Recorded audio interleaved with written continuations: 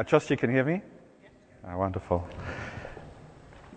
I feel prompted by the Holy Spirit just to welcome you all. I don't care if you've been here for years, if you're a founder member of Jubilee, or if you're just visiting for the first time. I just want to say welcome to the family of God's children. We are a community of people who love God, and we want to see all that is in the New Testament and the Old Testament of God in our community, in reality, not just in words, but in reality. So welcome to that. That's our aspiration, and we'd really love you to just relax and enjoy what God is doing here. And I just trust that you're taken up this morning by the sense of God's love for you. You know, when I was going to start speaking today, I was going to say, I felt the Lord nudge me to say, you've got to anchor what you're saying today in one thing, which is this, that you need to know as a people, you are loved by God. There is nothing, I'm talking on God your healer, the first slide. This doesn't stand by itself. Understanding that God heals you comes from the love of God for you. And you need to know the love of God. Right, so we're starting a new series today. It's a series on getting to know God. I'm sorry, I need my glasses to remind myself of my notes. I can see that, but the question is, how well do you know God? And I want to ask you this question, when I got saved, see, there were a lot of people who knew about God. They had information in their brain about God, but they actually didn't know God. And there's a difference. You know, the folk at Bethel use this word to explain intimacy. They call it into you I see. Intimacy. You see into somebody. And so the question today for you is, how well do you know God? What we see and from what Amanda said, you see, God called himself the I am. And God in the Old Testament made progressive revelations of who he was with time. And each one of those revelations is kind of an invitation for you to know God more. Ultimately, the ultimate was the revelation of God in Jesus. And in Jesus, we see God in the fullest form, right? But even in the Old Testament, and this is the word that we're looking at today, Yahweh Rophe, I am the God who heals you. So that's my topic for today. I've got 3 points like everybody else except Sarush. So I'm sorry. So what's in the name? Healing is part of the normal Christian life. The supernatural is normal. It almost sounds like an oxymoron, right? The supernormal is normal, but it is. And the reason is, you're going to have to wait to that section. I won't jump ahead of myself. So what's in the name? Slide 3. See, this scripture in Exodus 15:26 says this. And sorry, as I go through this, you don't have to look up stuff in your Bible. I'm trying to rush through this because we've got 20 minutes, and I want to honor our sort of schedule. So just listen. This is what he said: if you listen carefully to the Lord your God and do what is right in his eyes, if you pay attention to his commands and keep all his decrees, I will not bring on you any of the diseases I brought on the Egyptians, for I am the Lord who heals you. That literally is Yahweh Rophe. I am the Lord who heals you.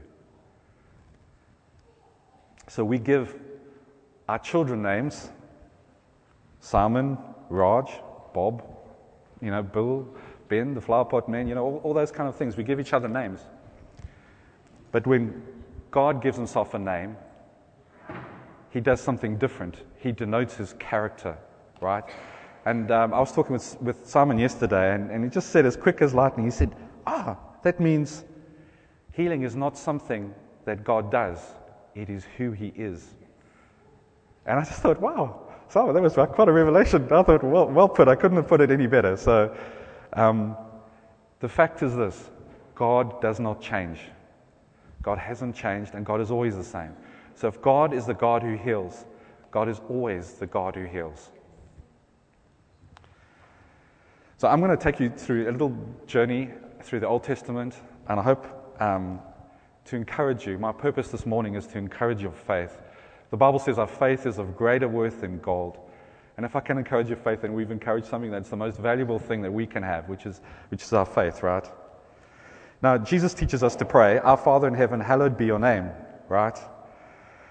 And we can actually hallow God's name, Jehovah Rophe, when we pray. But it starts with this foundation of knowing that we are children of the Most High God. We are not orphans anymore. We are not abandoned, but we are deeply loved. So next slide. So this is my first scripture. When I read this in the Bible, it really offended me. I first couldn't believe it was in the Bible. Somebody read it, and then I thought, no way, this is not in the Bible. It just seems to go against all my theology, right? So sometimes your theology is wrong, and I just want you to read this and then listen. Just listen to this. Elisha died and was buried. Now Moabite raiders used to enter the country every spring. Once, while some Israelites were burying a man, suddenly they saw a band of raiders. So they threw the man's body into Elisha's tomb. And when the body touched Elisha's bone, the man came to life and stood up on his feet. I didn't even know that was in the Bible. I mean, where does that come from? You know, how do you get a story like that? I mean, it really freaked me out because both men were dead, right? Did the man who was dead have faith? No. Did the man who was praying for him have faith? No, they were both dead. The one was bones and the other was being buried. And what you see in this is the nature of God. It's the character of God to heal. But what was special about Elisha? Well, Elisha was anointed. You see, he had a double anointing from God. And it's like a prophetic picture of what's going to happen in the future. You see, in the future, Jesus said this, "The Spirit of the Lord is upon me, because He has," what? "Anointed me to proclaim good news to the poor. He sent me to proclaim freedom for the prisoners and recovery of sight to the blind, to set the oppressed free, to proclaim the year of the Lord's favor." Wow. Isn't that wonderful? The Anointed One came, and people pressed Him to touch Him, and those who touched Him were healed. Wow. Next slide. See, here's another unusual story in the Bible. It's also in the Old Testament. Just bear in mind. So in Numbers 21:6, this is what it says. "Then the Lord sent venomous snakes amongst them, and they bit the people, and many Israelites died." The Israelites had been complaining, and God sent some snakes, and then the people then came to Moses and said, "We sinned when we spoke against the Lord and against you. Pray that the Lord will take the snakes away from us." So Moses prayed for the people. The Lord said to Moses, "Make a snake and put it on a pole, and anyone who is bitten can look at it and live." So Moses made a bronze snake and put it on a pole. Then anyone who was bitten by a snake and looked at that snake, they lived. And let me ask you, who else was raised up high and then people looked at him? They are healed. It's Jesus. Wow. You see, this is again a foreshadowing in the Old Testament of Jesus. Jesus being raised up on the cross. I don't know if you can see. Oh, they did. They come out okay. I wasn't sure how the pictures would come out on the projector. This is what Jesus said in John 3:14. "Just as Moses lifted up the snake in the wilderness, so the Son of Man must be lifted up." In the Old Testament, God's the same. You know, I often come across people who believe God is at a public relations makeover in the New Testament. You know, it's not true. The same God who revealed Himself thousands of years ago as the God who heals today. Next slide. So this is Jesus being raised on the cross. And this is what it says in Isaiah 53:4, which again is up there. You can read it. "Surely He took our pain and bore our suffering, yet we considered Him punished by God, stricken by Him and afflicted. But He was pierced for our transgressions, He was crushed for our iniquities. The punishment that brought us peace was on Him, and by His wounds we are healed." By his wounds we are healed. You see, Jesus raised on the cross wasn't just for our sins. We love preaching sins forgiven on the cross, and I do too. That was the way that Jesus made for you to come back into relationship with him. Anything that stops you coming into relationship with Christ is sin. And Jesus dealt with that on the cross. But there's more than that in the cross, right? There is healing. So the broken body, when we have breaking of bread here, I always remember the blood of Jesus for my sins and the broken body of Jesus for my healing. It's part of the covenant that God made. And so the foreshadowing ended up in Jesus looking like a covenant that was made between us. And a covenant is God's covenant. God does not break his covenant. So God heals today. Next slide. Now, the book we're using, which is for this series, is called, I've just forgot it.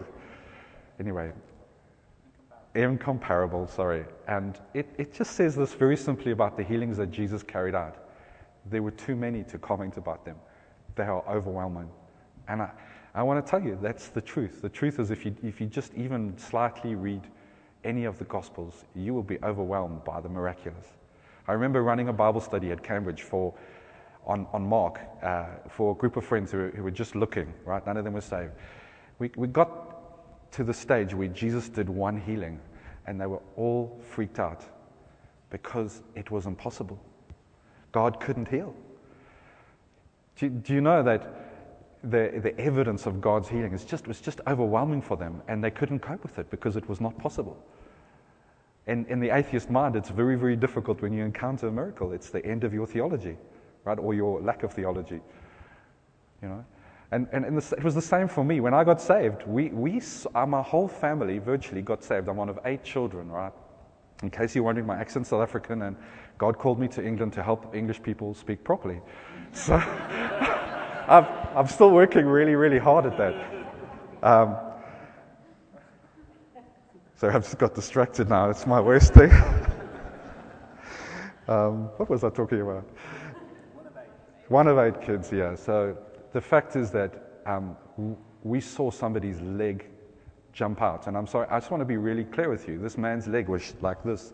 He walked in hobbling. And the man prayed for him. There was nothing special. He just said, in Jesus' name, be healed. And this leg shot out at a pace. It freaked out. It's just not possible, right? It's the supernatural is not natural. It's just God doing his thing and having fun. And I just looked at it. It actually led to 6 of the 8 children in my family being saved, and my parents. My dad went to a meeting the next night, by the way. He wasn't there at that one where somebody got healed, and it was just a prayer meeting, praying for political change in South Africa. My dad left there and he said, I don't care what it costs me. So I want what these people have got.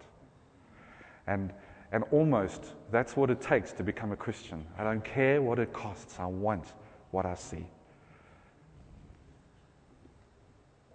So Jesus was willing to heal, and I just love the story of the man who was a leper who came to Jesus, and he said, this is what it says, a man with leprosy came and knelt before Jesus and said, Lord, if you're willing, you can make me clean. Jesus reached out his hand and touched the man. I am willing, be clean. Immediately he was cleansed of his leprosy. You see, this man came to Jesus with loads of faith. It wasn't like the dead man with Elisha. This man came to Jesus with lots of faith, and the only thing he said was, if you are willing. That was all. He said, if you want to, you can do it. Wow, what faith. What faith. And I love that story. But the next one speaks to me more. This is the man whose son was demonically possessed and chucking him into fires and all sorts of horrible things. And Jesus asked the boy's father, how long has he been like that? From childhood, he answered, it has often thrown him into fire or water to kill him. But if you can do anything, take pity on us and help us. If you can, Jesus said, everything is possible for him who believes. Immediately, the boy's father exclaimed, I do believe, help me overcome my unbelief. I mean, I've been there where I took my son Joshua to every place that we thought we could to try and get him better. And I was there, if you can do anything, Jesus, you know. But that is enough faith. That seems to me to be like the most scrapingly low level of faith that you can have, and just by the chin of your chinny chin chin, the skin of your chinny chin chin, you just sort of get into the place of faith. But even then, that guy was healed and he was delivered. Wow, what an amazing God. I am the God who heals you. It's God who does it. The wonderful thing to me that Jesus said is this: truly, truly, I say to you, he who believes in me, the works that I do, he will also do, and greater works than these will he do, because I go to the Father. Wow. Next slide, please. Sorry, I forgot to point out that was my second point. I've moved from my first point rapidly onto my second point.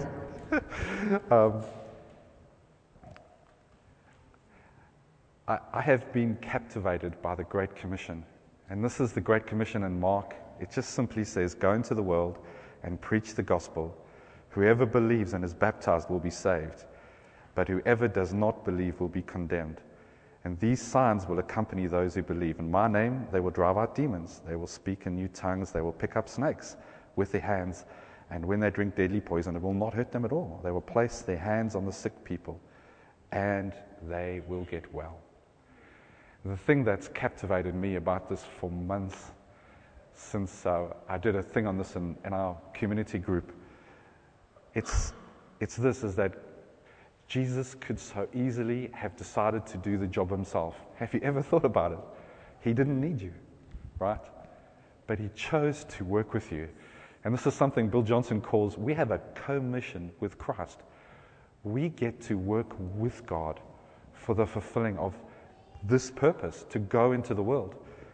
Now also notice something. It says,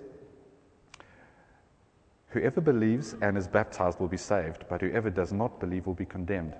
And these signs will accompany those who are apostles. Does it say that? No. It says these signs will follow those who are high up in the church. Nope, it doesn't say that either. It says these signs will follow those who believe. The believers will do this. They will do all these supernatural things. That is your destiny as believers. It's not for the elders or apostles or everybody. It's for believers. It's a sign that will follow those who believe. So when I've read that before, I've always thought these signs will follow those who go. It was the going things, the apostles, right? The sent ones. No, it's those who believe the word that the apostles said. That's you. And I just want to say, I know it sounds obvious. I just want to be really, really clear with you. The supernatural is supernatural. It's not you. I was praying once in a village in South Africa where witchcraft was quite strong, actually, and they'd never really heard the gospel. And there was a language problem, and we had one translator, and there were like 20 of us praying for people. So what happened is this. People would come, and you'd say, in the name of Jesus, please be healed. And before you could finish this, they'd turn around and walk away. And the first person I was really quite offended by. So I called the translator, and he said, Dennis, they just walk away when they're healed. They just go, right? So I thought, I haven't even finished my prayer. And the thing that really struck me about that afterwards, it's not me. It's God. And honestly, you just need to open your eyes and watch God. God is moving. God hasn't changed. The character of God still hasn't changed, right?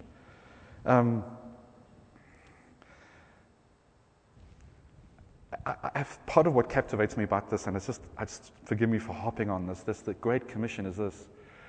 You plus God is always greater than you. Yes. If your vision is just you plus God equals something you can do by yourself, then I just wonder what it is you're doing. There must always be an element to our calling that is beyond us. You cannot do any of these things, right? And there's a sense, I feel God called me to do some things, and I honestly don't know how to do them. And I just feel God's encouragement to me to say, that's okay. One step of obedience at a time. And if I can encourage you in that in the area of healing, one step of obedience at a time. It's not you, it's God, right? I can't reach the whole world, but it doesn't matter. I can reach Wilton, right? How do I do that? I don't know. One step at a time. One step at a time. The context of healing is reaching out to people in the love of God. That's how it works. The supernatural comes in the context of go, and these signs will follow. They will also go. It's reaching out to people and reaching out to this world. So I'm going to rush through this next slide. Just give you some examples. The purpose of this slide is very, very simple. It's just to tell you that other people other than the apostles healed, right? Paul healed. Great, he was an apostle, but he did extraordinary things, right? God was performing extraordinary miracles by the hand of Paul. That means there were ordinary miracles. I love that. Chris Volaton of Bethel points it out. He says if there were extraordinary ones, there were ordinary ones too, right? I'm quite happy for ordinary ones, but I want to see extraordinary ones. Paul didn't even have to actually be there to touch them. God, anything that touched Paul, that touched anybody else, they got healed. Stephen, a deacon, right, full of grace and power, was performing great wonders and signs, and so was Philip, right? And so can you. Next slide. I'm going to jump the slide. We can go to the next slide. I'm just going to rush for time. This slide is interesting. The last slide is this. If you just go forward one. No, sorry, back one. That's the one. So I love this scripture. Signs and wonders were performed among you with perseverance. Christians, we need perseverance in the miraculous. We need to persevere in the miraculous. Do not give up. It's perhaps the most important thing I can say. It's a great Christian virtue, but we don't often apply it to the miraculous. We want to apply persevering in all the areas where it's not just us, it's God. Persevere in words of knowledge. Persevere in the prophetic. Persevere in the tongues. Persevere in healing. We want to persevere and not give up, right? Do not give up. Next slide. So that's the end of slide 2. This is something I don't know if you can see. The picture on the left is the Hall of Fame in the Smith House. Literally, that is loads of little lines drawn up on a wall where we line the children up at various ages, and we draw a line, put a book on their head. I'm sure you've all done that, and a little line under to say that, and we measure with the tape, measure their height, and we write the date. That's the Smith Hall of Fame, right? Now, in the Smith household, you might be dying, but if you're growing tall, it's okay, right? So, this is my Joshua story. My Joshua got sick just before that blue line starts on the right, and that chart on the right. So that's time on the back, on the axis, and on the vertical axis is height in centimeters. So Josh, when he got sick, he was just a little less than 150 centimeters tall, and he got ME, right? At first, we had no clue what ME was, and we just thought he had a tummy bug and a this and a that, and eventually Josh started to get significantly worse. And every time I prayed, God said to me, do not worry. And this was in 2008 that it started, and by the end of 2009, I said to God, God, look at me, I'm worried. I define worry, right?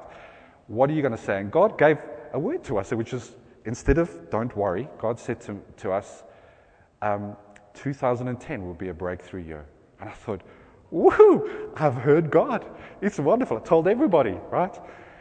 Only problem was, by the end of 2010, Josh looked like he was nearly dead. He's going to die, right? His body mass index was 11. For those of you who struggle with high body mass index, that is on the wrong side of comfortable, right? And he was in hospital, and I was at the point of giving up. But on the very last day of 2010, there was a breakthrough in Josh's condition. And you can see that big gap, and then there's a dot in 2011. Josh couldn't stand during this period, and that was the first time that he could stand. So over that period, we measured his height. He grew on average 1 centimeter a year for 3 years, right? That's just virtually nothing. After that, he grew 10 centimeters a year on average for the next 4 years. Wow. It was amazing. God had done something, and Josh's condition has completely changed. So he's now nearly as tall as I am. So it's amazing. Isn't that wonderful? I just wanted to testify that God is good and that God is faithful. And what I wanted to pull out of the story for you to encourage you is that actually words of knowledge about healing are very wonderful things. They're an invitation almost to have faith in God. Well, they are. They're an explicit invitation to trust God for something. If somebody comes to you and says, Dennis, I got this word about this, and it's an invitation to let your faith rise. Last thing, and then I'm finished. This is my brother-in-law and sister. My sister's Angela, and she married this guy, Gary, quite a while ago, but 30 years ago, my brother-in-law Gary, got unwell. He had a sense that he felt like he was being choked, and they put him on every machine that they had and couldn't find what was going on. Somebody, my mother, is actually an intercessor. She prayed and she said, God's given me this really weird word, so sometimes if you get really weird words, it's okay, They can be amazingly accurate, right? And change people's situation. So that the word was about his work. Yeah, he's sick and he gets a word about his work. She said, I see you at work and I see you having to lay off a guy. And this guy went off and placed a curse on you. He was a Hindu. And I just feel we need to break this curse. So they did, and he was healed instantly. Now, 30 years later, there he is in New Zealand looking ridiculously happy, still alive and well, right? And what is the message there? The message there, well, again, words of knowledge are wonderful things, right? And also, we're in a spiritual battle. There is spiritual battle going on. And I just want to encourage you, not related to that story at all. I just felt prompted in my heart that if there are issues in your life that you've had, where you've had involvement with either the occult or anything to do with that, the time is now to throw it away. Take the books, the paraphernalia, rings, any artifacts that you've got from these things, and literally either burn them or throw them away. You will discover incredible freedom from putting the past in the past. The Bible says this, the old has gone and the new has come. You don't want the old. You don't want to resurrect the old. It's gone. We're done, actually. I can share more, but I think we're done in the time we've got, and Sarusha's going to take over. Amazing.